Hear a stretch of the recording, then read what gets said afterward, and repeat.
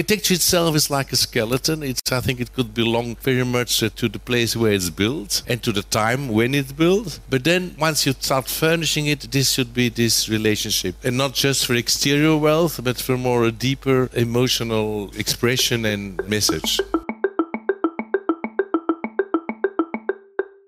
Hello everyone and welcome to Strelka Institute podcast. This time you are in for a lecture by Axel Vervoort, a Belgian design and antiques collector who talks about the Japanese wabi philosophy in interior design and architecture. This lecture took place at Strelka Institute in 2011.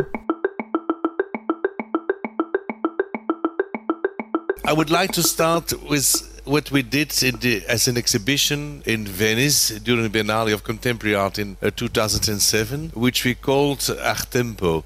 And Art Tempo came from a concept that the time itself is also an artist. The time itself that transforms the things and that changes the things. And sometimes, like real old walls, we could look at it like a beautiful abstract painting.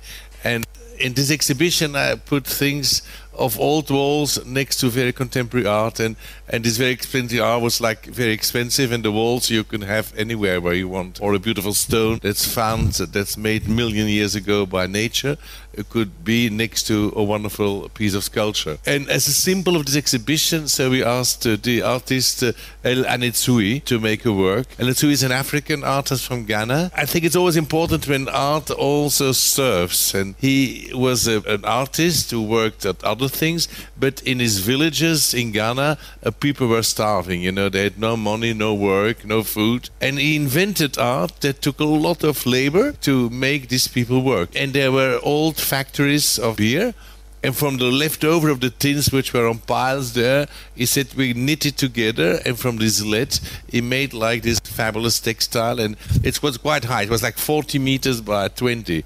But what I like very much about it, so it's made by time, it's made to throw away, and that somebody else, you know, an artist can make from what you throw away, you can make art.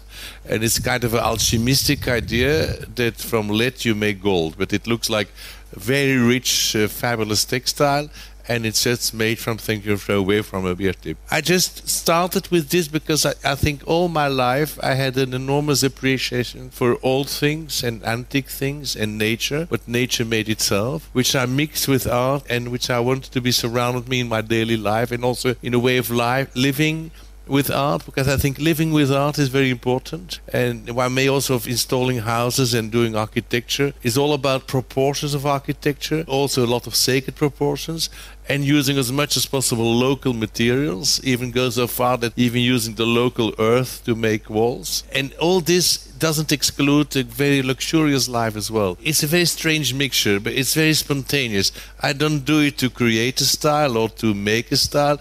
It's just the way I like it profoundly, and I think it's good for evolution, and I think it's good for the spirit, and I think it's something I like to share with others. Because I remember when I asked the mayor of Venice, can I have this palace? He said yes, but only the grounds are not this floor, because this floor is not restored yet. And I said, this is exactly what I need. It's not restored.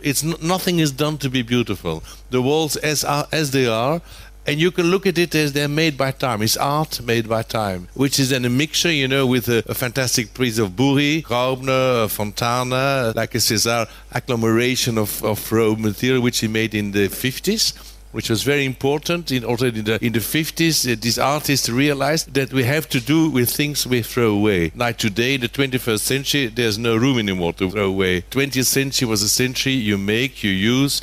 It's used, you throw away, you make new, you use, you throw away. Today there's no place anymore to throw away. So I think living with old things today is much more actual than always living only with new things. Artists always feel these things almost 50 years before science and industry realizes it. And next to that it's a miskiln of an oven of the 12th century Khmer.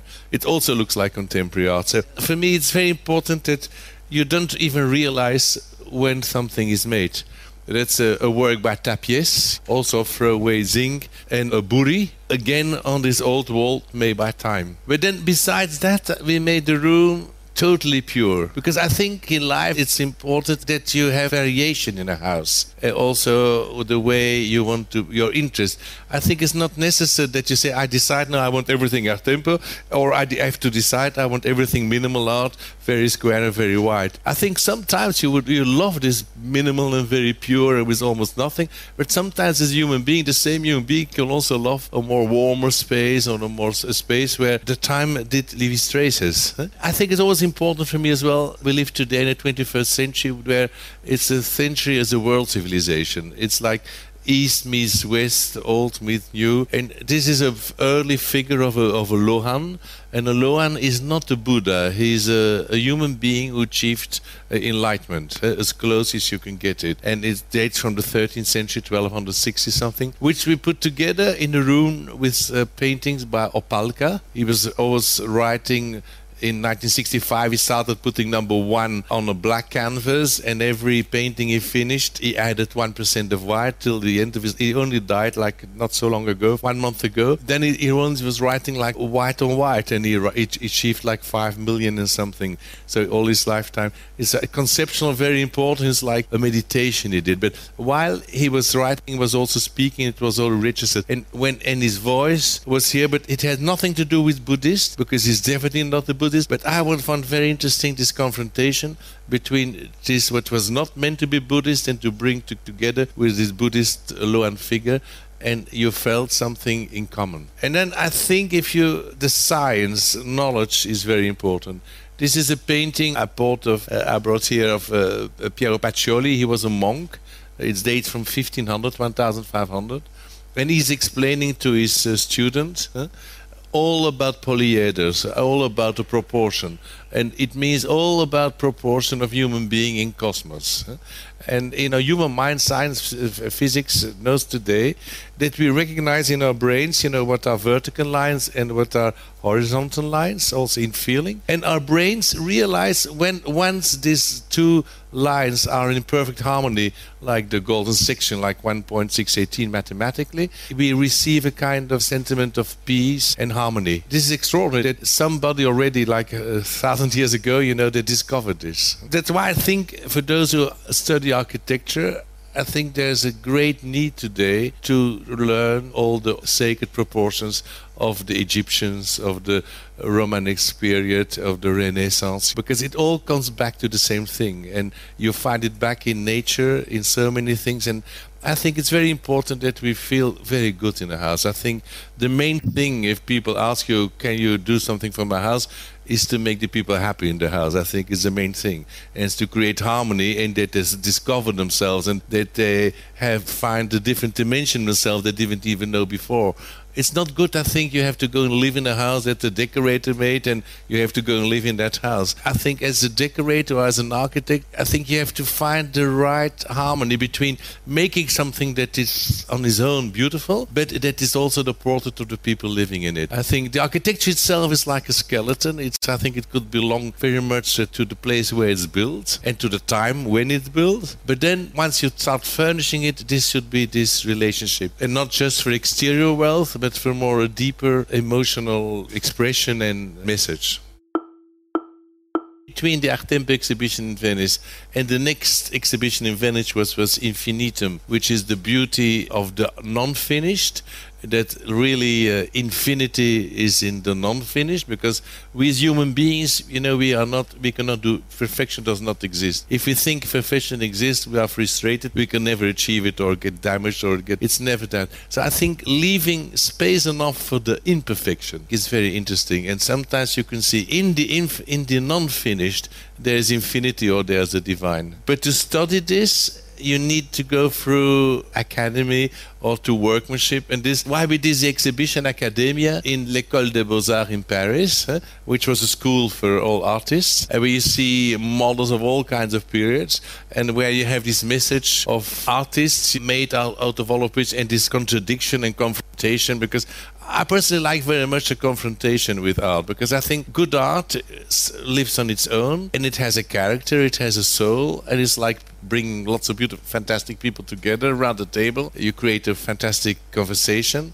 And I think it's the same way it's good to bring art together. They make each other stronger. You understand one piece through the other one, and so on. So 1 + 1 is much more than 2. Like with two human beings, it can be as well. Fontana plays a very important role in my life. I was only 21 when I bought the first Fontana. I was just touched by it. And in the beginning, I didn't even understand it, because it took me quite a while before you realize why this art is so important. But he was like after, in the late 50s, when people went on the moon, after the big destructions of all the wars, the bomb of Hiroshima, so everything was destroyed. He said, what can we still paint? We have to start from nothing. We have to find an extra dimension. So he was before his canvas, and he just opened the canvas. He said, and I create an endless void, an endless void, and out of this void everything will be reborn. So like this is like naturas he made. It's like new cosmic elements, like new moons, and like one gesture of human being is like the first gesture of a human being to give birth.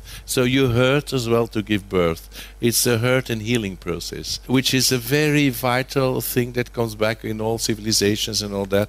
And I think you will see this in my work also very much. Like, again, this is also something that as a human being, it's not like I want to cut it in half and it should be perfect. It just cuts it like it comes, and it's something you can only do once. You can never repeat it. It's like there's a Japanese expression which is say ishigo ishie. It means every moment is unique. There's a lot of things in life you could never do twice. You can do it once. And like making this art as well. And I think accepting this gives a very peaceful, and important to accept that a lot of things in life have one direction. You can only do them once. Shiraga, for me, is the most important Japanese artist of the 20th century. The same concept from Japan. In the beginning, they didn't know each other, Fontana, Shiraga. After the bomb of Hiroshima, after total destruction, he said, we have to start from nothing. We have to forget all the Japanese tradition. He took his own body, turned it into mud, and they were filming it like was the first performance artist, to start from nothing. And then with his painting, he would put paint on, he would meditate on a big canvas, till it was one with this deep emptiness, and to get out of this deep meditation, it was trained like in one gesture. I personally think that you feel the power and no hesitation, and it's like a human being is almost like a brush of cosmic power. There's no ego in it. He was from a Japanese samurai family, and I think it's very important that in some of this kind of art, you have not to be yourself.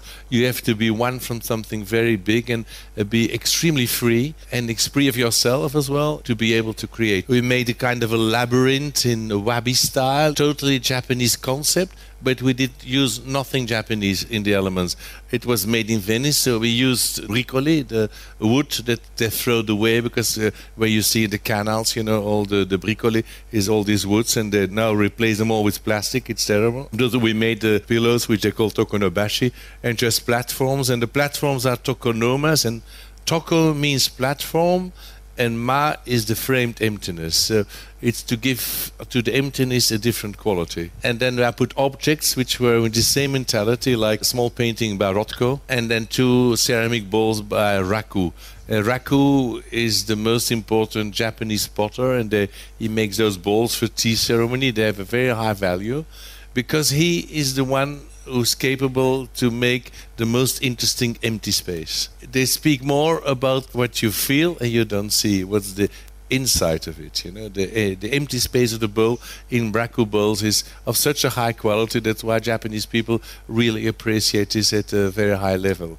And they consider it more important than painting or sculpture. At the moment we have an exhibition on, which is the exhibition Tra. And Tra means in between. It comes out of this concept of ma, the maka, because Japanese have words for it. But I think once you read about it, you think about it, it's very important, I think, for me, that with framing things, there's a kind of emptiness. But this emptiness can have so many different qualities.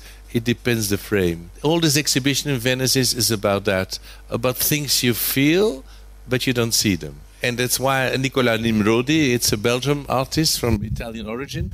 It's only an object like this size, but he created like steps to an emptiness, and picture basis doesn't show it, but really it's amazing. It's like there is something very special happening inside. Invisible Object of Giacometti, That's where you come in the exhibition. So Giacometti, this figure holds the invisible object. Painting by Michael Bormans, so he feels the energy of the grounds. Uker, it's on the top floor. He made this after the commemoration of the Kobe earthquake, where people just go away. It's not stable. It hangs on the ceiling, and it's all the chairs and nails, and it's hurt, and it's all binded with textile. Like it's also people have been very hurt, but they healed again, and other people are helping them, and they go away for a new life. This is like first writing, Babylonian script, just like little nails. It's the first known writing, about 600 BC. And that's a cushion of Uker. Child had died, and he could not express himself. He didn't find the words for it. And he said, I just did put the nails in that cushion. These were the words I could not find to express myself. And the painting is hardly to see. It's like a Opalka, the last work, before he started with the numbers in 1965. And this is where I started when I was 21. I was studying, and I thought I was already collecting when I was 14. I went on buying trips, and I think I have to make a business or an industry or some whatever to be a good collector. But I went to the army. Everybody in the army said nothing to sell and all at your grandmother or whatever. And I did buy so well in the army, beautiful paintings and silver and things. I have to become an art dealer and a collector in the same time. And then I never wanted to have a shop, because I like too much the things, what I do. I'm very passionate about everything I buy, and I just want to live with it. And I never wanted the feeling that I want to put it in a shop. So I wanted an old house to restore, a very old house. And then my mother discovered this little old street of dates from 1500 till later, but most of the houses were from 1500 to 1600. And I wanted to buy one or two houses and I had to buy the old street, but it was not only that, nothing. And I must say I had the courage then to do it, and worked very, very hard to realize it all in 18 years restoring to this place. But it was very extraordinary. And there I learned a lot, which I had to use later in my work, because my love for these old walls, old beams, and still also at the same time love for contemporary art. I think this combination made it very timeless, and I think for many people and other collectors who loved this very much, and very quickly we had people from all over the world. That's how it all has been growing. And because this was our house when we lived in this old street, and this room is made in I think when Boris was just born, so it's in 1974, 75 something. So one would say made today, and it's with a contemporary painting by Gefferijn, a Gothic table, Khmer bust, and these vases in the front, 12th century Khmer. They're also, it's a table I specially designed those days for that room, the sofa as well. The old planches are the original one, they're that white. They were totally rotten, everybody would say, just throw them away, but we try to repair them because this love for really old things, and the ceiling is the original one from the 16th century. Room we have now in the castle, where you feel the style, but I never do it to have a style, but I can recognize this as a kind of a style that is ours. There's this mixture of things that come from nature. There's a 16th century Japanese screen of very cosmic power. Is the dragon that comes out of the heaven. It's like action painting. For me, it's like action painting, like American action painting, but from the 16th century. And that's why I love it so much. And there's a chair from the 20th century, and there's always fireplace, because I think fireplace is very important. It's very important for the spirit as well, to make fire. It purifies the air, and it's very good for the soul, I think, and to look at it. The walls, when we discovered this room, when I bought the castle, so will you see a little bit further this place? It's a medieval castle where the towers are still from exists already in 1108, but it has been transformed all the time, and it's quite severe from this side. But that's the north part, and then the south, that's inside, and there's the library room. Okay, that's the south part. So the south part was transformed in 1720 with big windows and a view on a beautiful park, and we see the sunrise and the sunset. And I must say this is a very inspiring place, because it has lived almost 1,000 years. We live there, we have meetings there, and I love to organize a week with wonderful people who are very inspiring, like scientists or musicians or of different disciplines, and bring them together, even people who don't know each other but who become friends, and really to get new ideas and how we can build on a new society. I think because today we live in a very, very interesting period. I think a lot of things go bad, like a lot of old values not stable anymore, people that don't work anymore. But in history, always when some things goes down, there's always something else growing.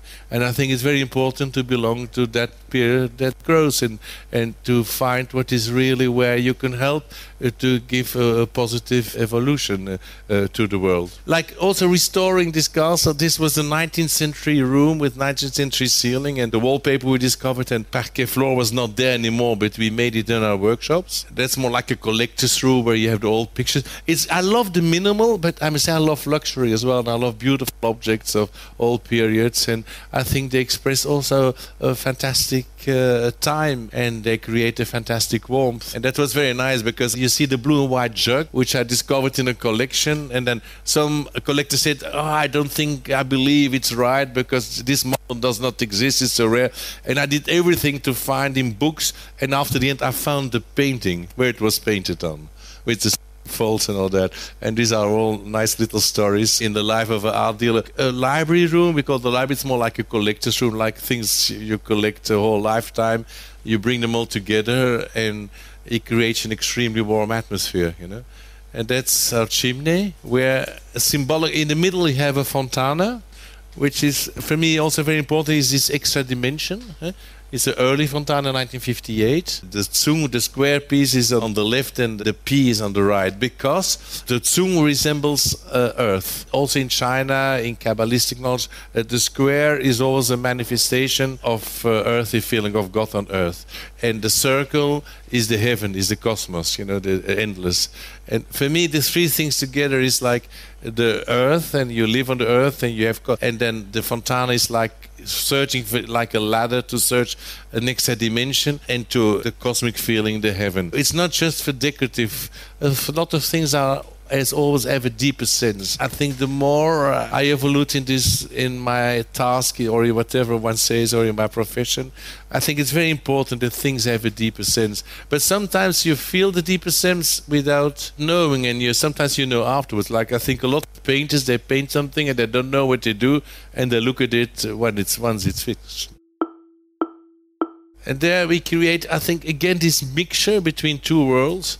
When we bought the castle, it was full of trees and lots of little flowers, yellow and pink and red. So we took just everything out and on one side, and all the flowers we put together in the wall garden, where we have lots of flowers to go and cut. But in the landscape, I really love this extremely serene silence. And these are big rhododendrons, and they're cut like mountains.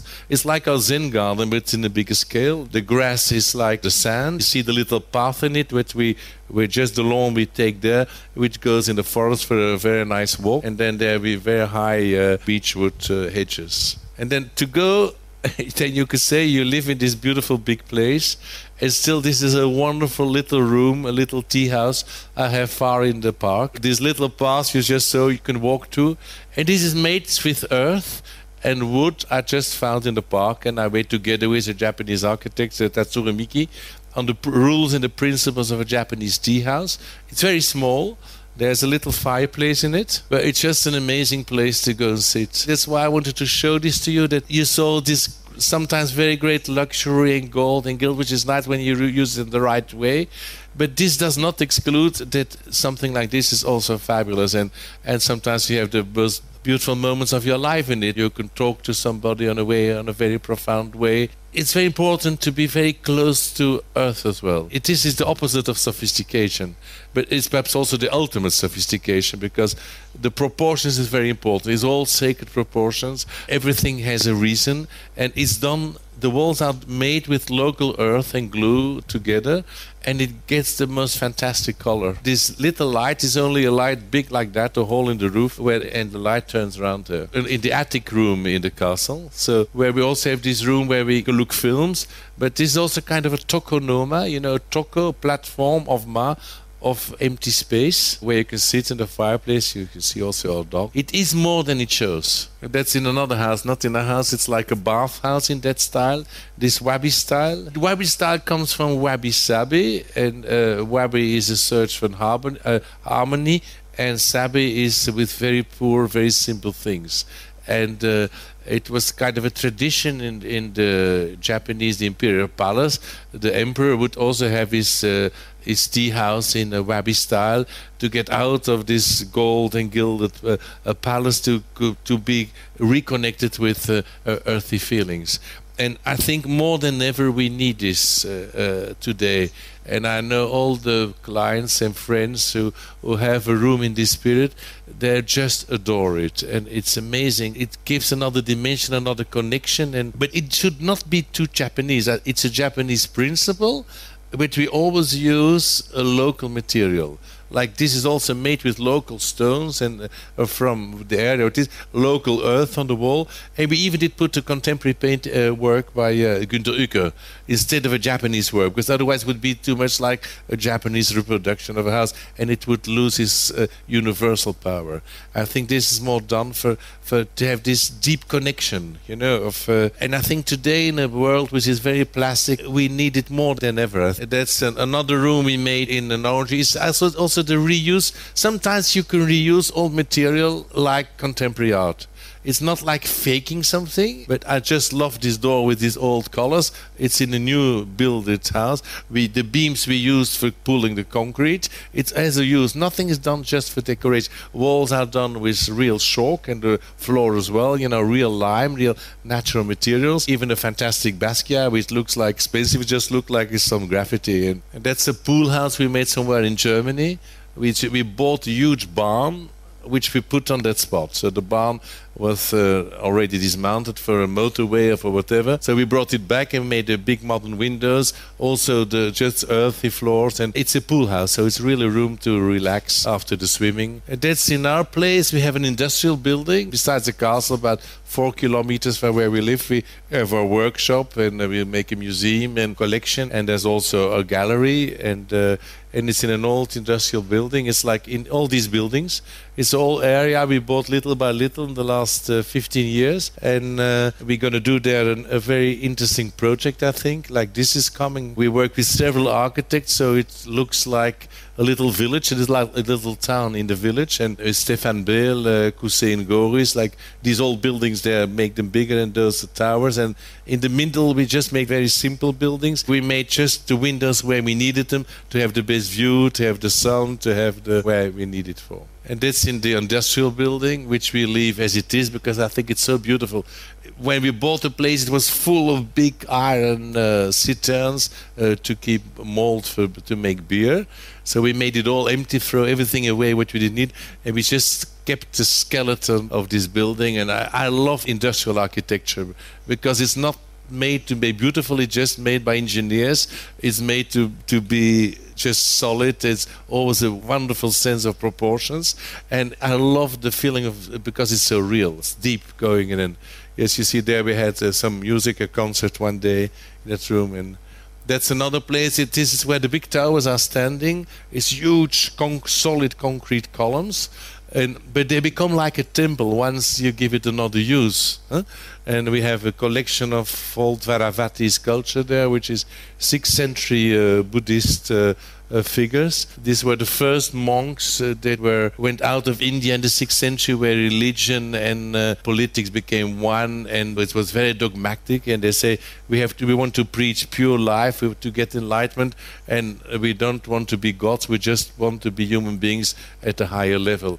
And a lot of them were killed and they were escaped. They were in the northern Thailand, and it's a very rare collection. I think there's the only collection of 6 pieces like that in the world. And then we have one building, which is a central building where all the grains arrived. And I think, what shall we do to all this industrial complex to give it new spirit of life? And then we thought we would like to make it like a chapel of universal peace and knowledge. And then we thought about several artists, and our choice came to Anish Kapoor.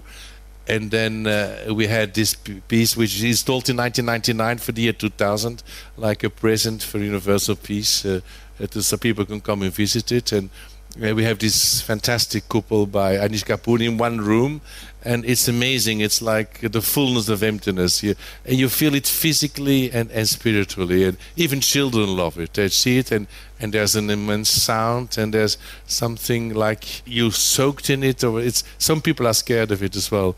But I think some great art is also a physical experience, and I like that very much. Thank you. Subscribe to Strelka Institute podcast on your favorite platform and don't miss the next episode in 2 weeks' time about urban smell as information. Bye-bye.